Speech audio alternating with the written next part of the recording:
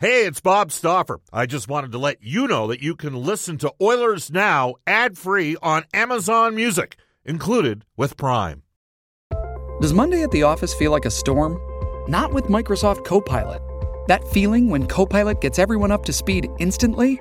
It's sunny again. When Copilot simplifies complex data so your teams can act, that sun's shining on a beach.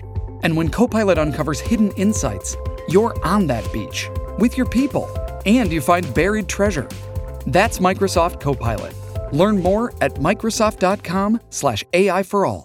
Hour number 2 of Oilers Now. It's 106 in Edmonton. Oilers Now is brought to you by World of Spas, Edmonton's #1 hot tub and swim spa dealer. The ideal place to start your daily vacation.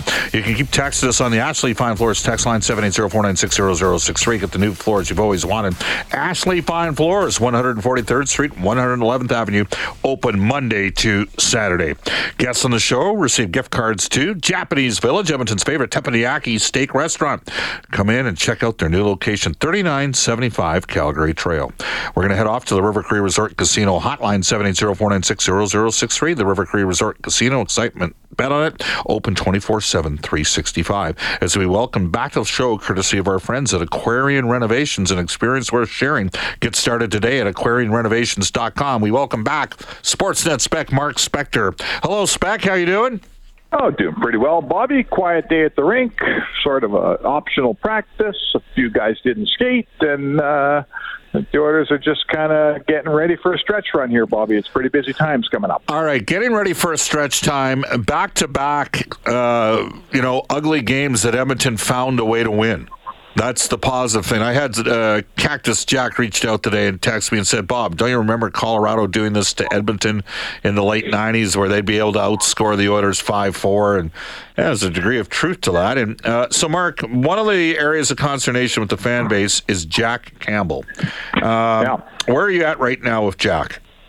Well, I'm where everybody is. There's two things here. The race for who gets to be the starter and the number one goalie, that race has been conducted, and the winner is, drum roll please, Stuart Skinner. He's the goalie. Right. So I'm worried, if there's any worries about Jack Campbell, it's two things. It's what the heck's going on with the last 4 years of this contract. No one's real happy about that, but we're heading into the playoffs, Bob. It's not time to talk about contracts. We got all summer to stress over that stuff.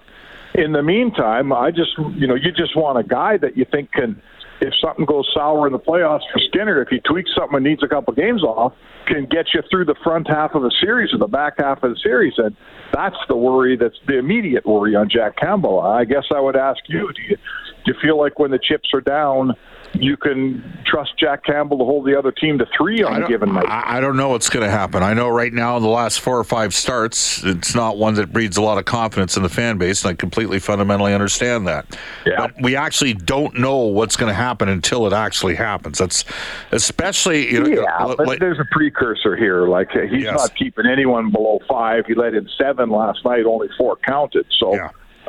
That's the key here. I just need a goalie that I think can hold the other team to 3 or 4. Yeah, no question. He's got to play better. He hasn't played a lot, which isn't helping his situation, and he hasn't earned more starts, which is the last time I checked, it's a meritocracy. Spec, Ken Holland, difficult trade. Ken's last big significant trade at the deadline was when he got Brad Stewart for the Red Wings in 2008. 15 years ago. Likes to do his work in the offseason. Last 3 years at Detroit, they didn't make the playoffs. The year before those last 3 years, they did. It was the lockout year. It was a compressed schedule. That was not an overly busy trade deadline. Tried to make some incremental improvements with the Oilers those first 3 years. He stepped up. He gave up a number one. He gave up Reed Schaefer, who you and me both really like. And he gave up Tyson Barrie. And he got back Matthias Ekholm, and it all made a hell of a lot of sense. And then Matthias Ekholm came into Edmonton the first 10 games, has got 3 goals, 9 points, and his plus 15 has killed it. It's looking pretty good, isn't it, right now? Oh, listen, I think Ken Holland, he's up for GM of the year, except for that Campbell contract. Certainly his work at the deadline. And don't forget Bjugstad. I think I underestimated the kind of player that Bjugstad is. He's good, Nick Bjugstad. He's like, if he's coming in here to be your 3rd or 4th line centerman, which he is, he's helping. Yeah. And Ekholm, I was actually just doing a bit of the study this morning off Sportsnet's trade page, and I went back and found it of all the trades that got made, and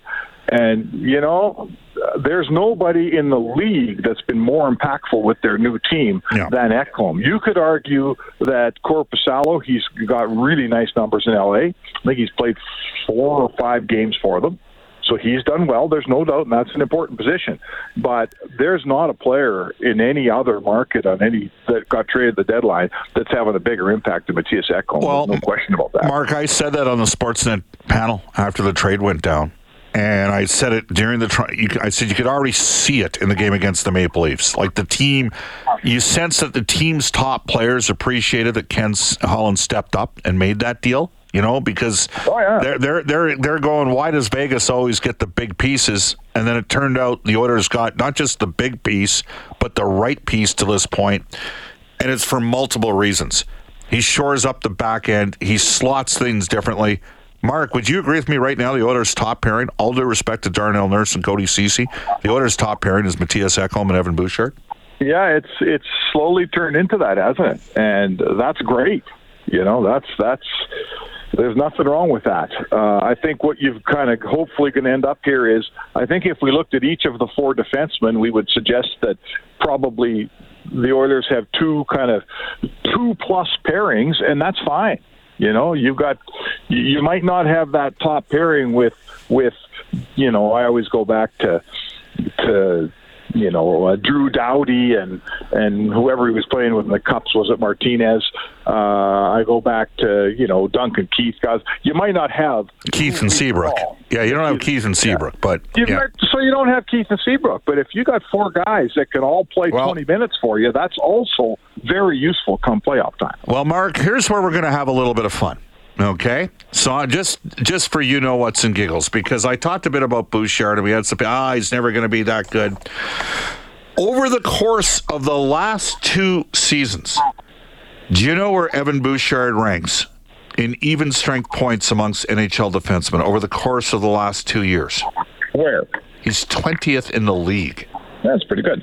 That's pretty good. Do you know where Darnell Nurse ranks? Yeah, even higher. He's 30th. Oh, okay. Now, he is only 4 points behind in 5-on-5 scoring, Evan Bouchard. Huh? Guess who's tied with Evan Bouchard? Brent Burns. Do we consider Brent Burns to be a top pairing D-man for Carolina? Yeah, sure. Guess who's behind Evan Bouchard? Chris Letang and Dougie Hamilton. Are they seen as top pairing right shot defensemen? They are, yes. They are. Right? Now, the Oilers have a higher scoring team, but for all the warts, it's partially kind of how Bouchard plays. Do you remember Larry Murphy? Yep. He ended up playing 21 seasons in the NHL, 1,600 games, and had 1,200 points. Okay? Now, he played a much higher scoring time. But you would recall in like 95, 96, 96, 97, the geniuses in Toronto were trying to run him out of TO. Yeah, he wasn't very good in Toronto. They didn't like him, and he went to Detroit, and he got very good quick. And he won his 3rd Stanley Cup of his NHL career because he'd already won twice in Pittsburgh. Yes. So it just it kind of makes and the thing is, at times Murphy appeared not to have great urgency in his game. He wasn't quick twitched, right, in terms of, but he can make plays. He can execute a 5-foot pass. This Ekholm-Bouchard pairing, like both guys, Ekholm's really good at settling the play down under duress.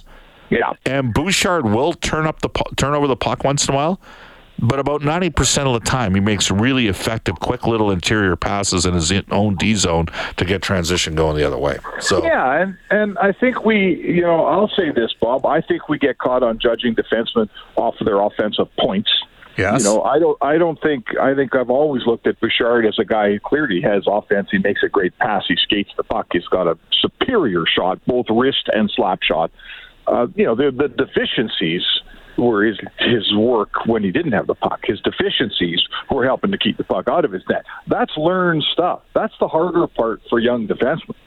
Young guys like him who have the puck their whole junior career, they show up. He's got great puck skills. Now we're starting to see a guy that's holding his own defensively, and a guy that you can play 22 minutes, and he's paired with Ekholm. It's not a coincidence. Ekholm helps him. It's not a coincidence. So you know what? Could Evan Bouchard become an absolute no-doubter first pairing defenseman one day? Maybe a couple years from now. From eyes from New York to L.A., they'd look up here and go, that guy's a first-pairing guy, the way we do with, all the guys, the Foxes and the Hedmans. Sure he could. Absolutely he could. Is he there yet? No, he's not there yet. I would agree he's not there. He could get there. Why not? Mark, I begrudgingly have to say your suggestions that they got two number two pairings, two good second pairings. I think they have that, and actually, CC's skating a little bit better. He's been dealing with a core issue for a while this season. All right, we have Ian Herbers coming up. Okay, we're going to switch focus to allowing the players to police the games. As you know, they took fighting out of Quebec. You know that the Quebec government's underwriting that. They're underwriting that league. You know that, and I know that. There's significant political pressure to take out fighting, so they've taken out fighting out of Quebec. The WHL and the OHL does have some community-owned teams. Prince Albert's a community-run team. But there are a lot of private enterprise operations in the WHL and the OHL. I believe the players need to police themselves. What about you? Well, the one thing, and I want to say this, we have a piece that just went up on sportsnet.ca, and it's all about what we're talking about right now. What's going to happen with fighting vis-a-vis the Quebec League? So I urge people, there's a bunch of voices on there, and there's some pretty smart things that get said. There's two things, Bob. The first thing is, if you take fighting out, you can never put it back in, right? We've watched that with a program that you and me both care about. Right. You can never put it back in. So you better know what the repercussions are going to be, because there's no turning back. That's the first thing. The second thing is, you need to ban. And I said this in this piece. Banning fighting is like banning people from driving Ladas and Citroens. Like almost no one does anyway, right? There's so little fighting. I've never heard of it. What's a Citroen? A Citroen's a France-manufactured vehicle. Never heard of a Citroen? I've heard of a Peugeot, but not a... No, I've never heard. Citroen. Anyway, my point is, no one drives them, and so you go ahead and ban them all you want. Who cares? In the Quebec League last season, there was 1.2 of a fighting major each game. That basically adds to a fight every 8 games. So it's almost gone, Bob. Kids are coming out of junior. They don't fight barely in junior, so guess what? They don't fight in the NHL because we're not grooming and growing fighters. So you can ban fighting. Fighting's just organically leaving the game, ball. That's what it's doing. Every year it goes down and down and down. So I don't know why you need to ban it. It's banning itself. All right.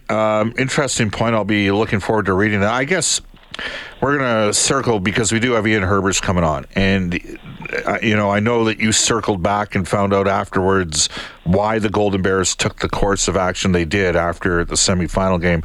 Yep. I've watched this stuff happen for years at that level. I think, Mark, you might concede in terms of I might care more about that program than anybody I know. Yeah. Right. Maybe Steve Knowles. Okay. You and Steve Knowles. It's head and heads. No. Right. So I care, and I feel for players when they're on a good team and on a skilled team, and there's no fighting in the league, and guys do stupid crap, and there's no accountability, and we put it in the hands of the officials to police it.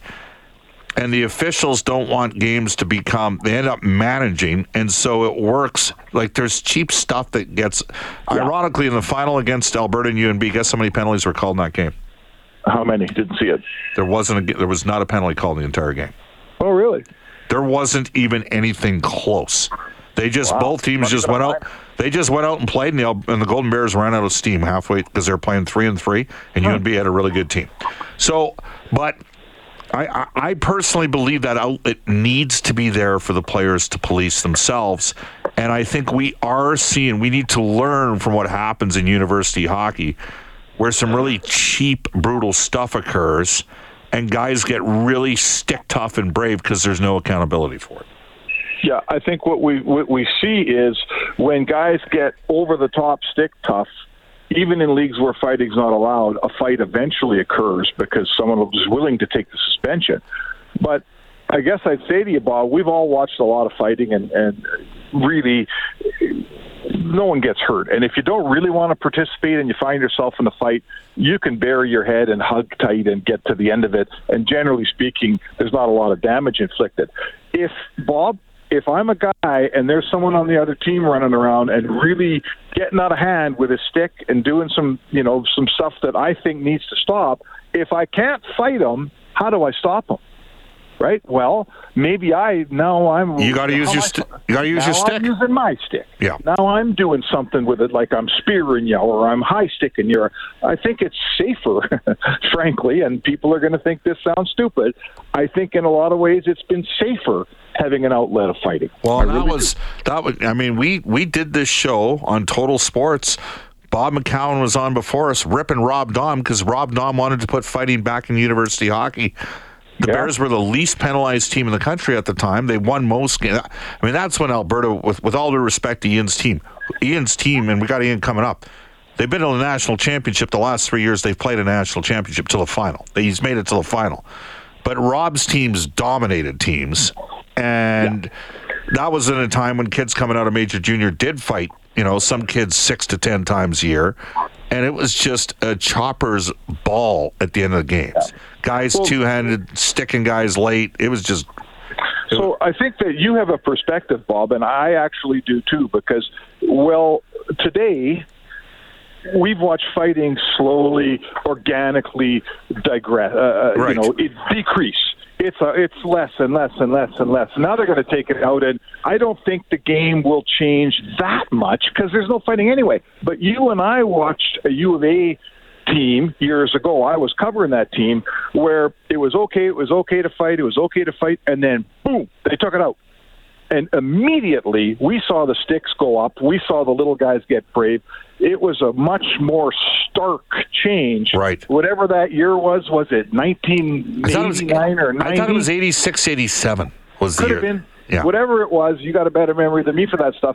But I saw it with my own eyes what happened in university hockey, and it wasn't pretty. It was ugly. Guys got brave. The sticks got high. There was sticks hitting faces all day long.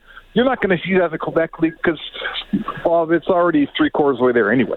Mark, I remember Dennis Glasgow was doing the play-by-play on CJSR when I volunteered at the station in the late 80s. Yep. And Alberta was playing in the playoffs, and I was supposed to be counting hits, like doing stats. The forerunner to the stats job that I had with Molstar back in the day. And there were 143 hits in the first two periods of a playoff game. Like, they ran the living hockey. So I'm in the room yesterday talking to Nick Bugstead, and he's buddies with Mark Pezic, okay, who played. So Pezic wanted to go see one of his former teammates play out at UBC when Florida was out there a number of years ago. And Bugstead played at Minnesota. And he goes, I went and saw Alberta play UBC. I couldn't believe, this was like 8 or 9 years. He goes, I couldn't believe how many hits there were. Like, they were just running. I'm like, well, that's what used to happen under Milan Dragocevic when he coached at UBC, and UPI kind of plays the same way. And that's like, it just, I think we do have a different perspective because we saw what happened when it got taken out. I think the outlet needs to be there for the player, because you know what? Even a 5'11", 190-pound guy that could skate, sometimes when I got a little assertive against a 6'2", 210-pound guy that could skate, in the back of my mind, I was thinking, this guy, better be careful. I got to be careful. This guy might string me out. Like, I could be in trouble here. So I got to use my brain. Here's the last thing, Paul, sorry to interrupt, that we forget about, right? I think this is hockey's dirty little secret. Of our listening audience today, I'm going to tell you that 75% of them enjoy being at a hockey game when there's a fight. I'm not saying they go to the hockey game to watch the fights. Right. I'm not saying they wouldn't go if they knew there weren't fights. I'm not saying that. But I'm saying when they're at a good game and the game's going and a couple guys drop the gloves and get after it, we're in the rink every night, Bob. I watch 18,500 people cheer. And there might be a couple hundred that aren't cheering, but I'll tell you right now, 95% of the crowd loves a scrap. So if the player, as long as the players want to do it, and we don't have unwilling combatants, because no one wants an unwilling combatant. No one wants to force a guy to fight. If we got two guys that want to fight, and we got 18,000 paying customers that want to see a scrap, tell me again why we're taking it out of the game. Spec, you nailed it. Great clarity. All right, we'll talk next week. All right, Bobby, take it easy. You bet. It is 1:25 in Edmonton. Let's go to the Oilers now. Prospect Report brought to you by Reface Magic. Save money on your kitchen renovation. Don't replace, reface. Here's Brendan Escott. Well, let's take a peek at Jake Chason here now that he's officially been signed to his entry-level contract. He's actually got identical production in his time split between Brandon and Saskatoon. He moved at the junior hockey deadline. That was January 10th. 10 goals, 18 assists now with the Saskatoon Blades. That's in 31 games. He had the same 28-point total in 37 games with Brandon, but was a minus 20 there, Bob. He's a plus 4 on the playoff bound Saskatoon team, where I understand he's been quite a welcome addition. It's kind of hit and miss with him. I see if you look game by game, it's 2 assists here and then a couple of nights with nothing production wise, and then a 3-point game and then another couple nights with nothing. So maybe consistency will be the name of his game as he develops as a player. 12:26 in Edmonton. We'll take a quick timeout. Come back with the updated Oilers Now injury report. This is Oilers Now. With threats to our nation waiting around every corner, adaptability is more important than ever. When conditions change without notice, quick strategic thinking is crucial. And with obstacles consistently impending, determination is essential in overcoming them. It's this willingness, decisiveness, and resilience that sets Marines apart. With our fighting spirit, we don't just fight battles, we win them. Marines are the constant our nation counts on to fight the unknown. And through adaptable problem solving, we do just that. Learn more at marines.com. This episode is brought to you by Hyperice, the leader in advanced warm-up and recovery technology. They have tons of innovative products, like Venom-heated wearables to help soothe sore back muscles, Normatec compression boots to speed up recovery and increase circulation, and Hypervolt massage guns to improve mobility. Loved by athletes like Naomi Osaka and Erling Haaland. Try them yourself. Get 10% off your order with the code MOVE at hyperice.com. Let's go to the Oilers Now injury report brought to you all season long by James H. Brown Injury Lawyers. When accidents happen, go to jameshbrown.com. Ryan McLeod yesterday, Jay Woodcroft saying will eventually rejoin the Oilers. He's out with an upper body issue. Dylan Holloway is skating in Edmonton. Will probably go back down to Bakersfield when he's ready, get some games in. Remember, there is no salary cap once the playoffs start. He could be an option for the Oilers at that time. Ryan Murray remains out with a back injury. You can start your new journey at Brentridge Ford, the dealer that doesn't forget about you after you purchase vehicle. If you want fair treatment and full transparency, reach out to Uncle Milt, Rich, Johnny, and the gang at 780-352-6048. 12-time President's Diamond Award winner for customer satisfaction. Brentridge Ford is your Ford truck authority on the Auto Mile in Wetaskiwin. And off to a global news weather traffic update with Randy Kilburn. And when we come back, former Edmonton Oilers player and head coach, the Alberta Golden Bears, with a wrap on the University Cup, Ian Herbers.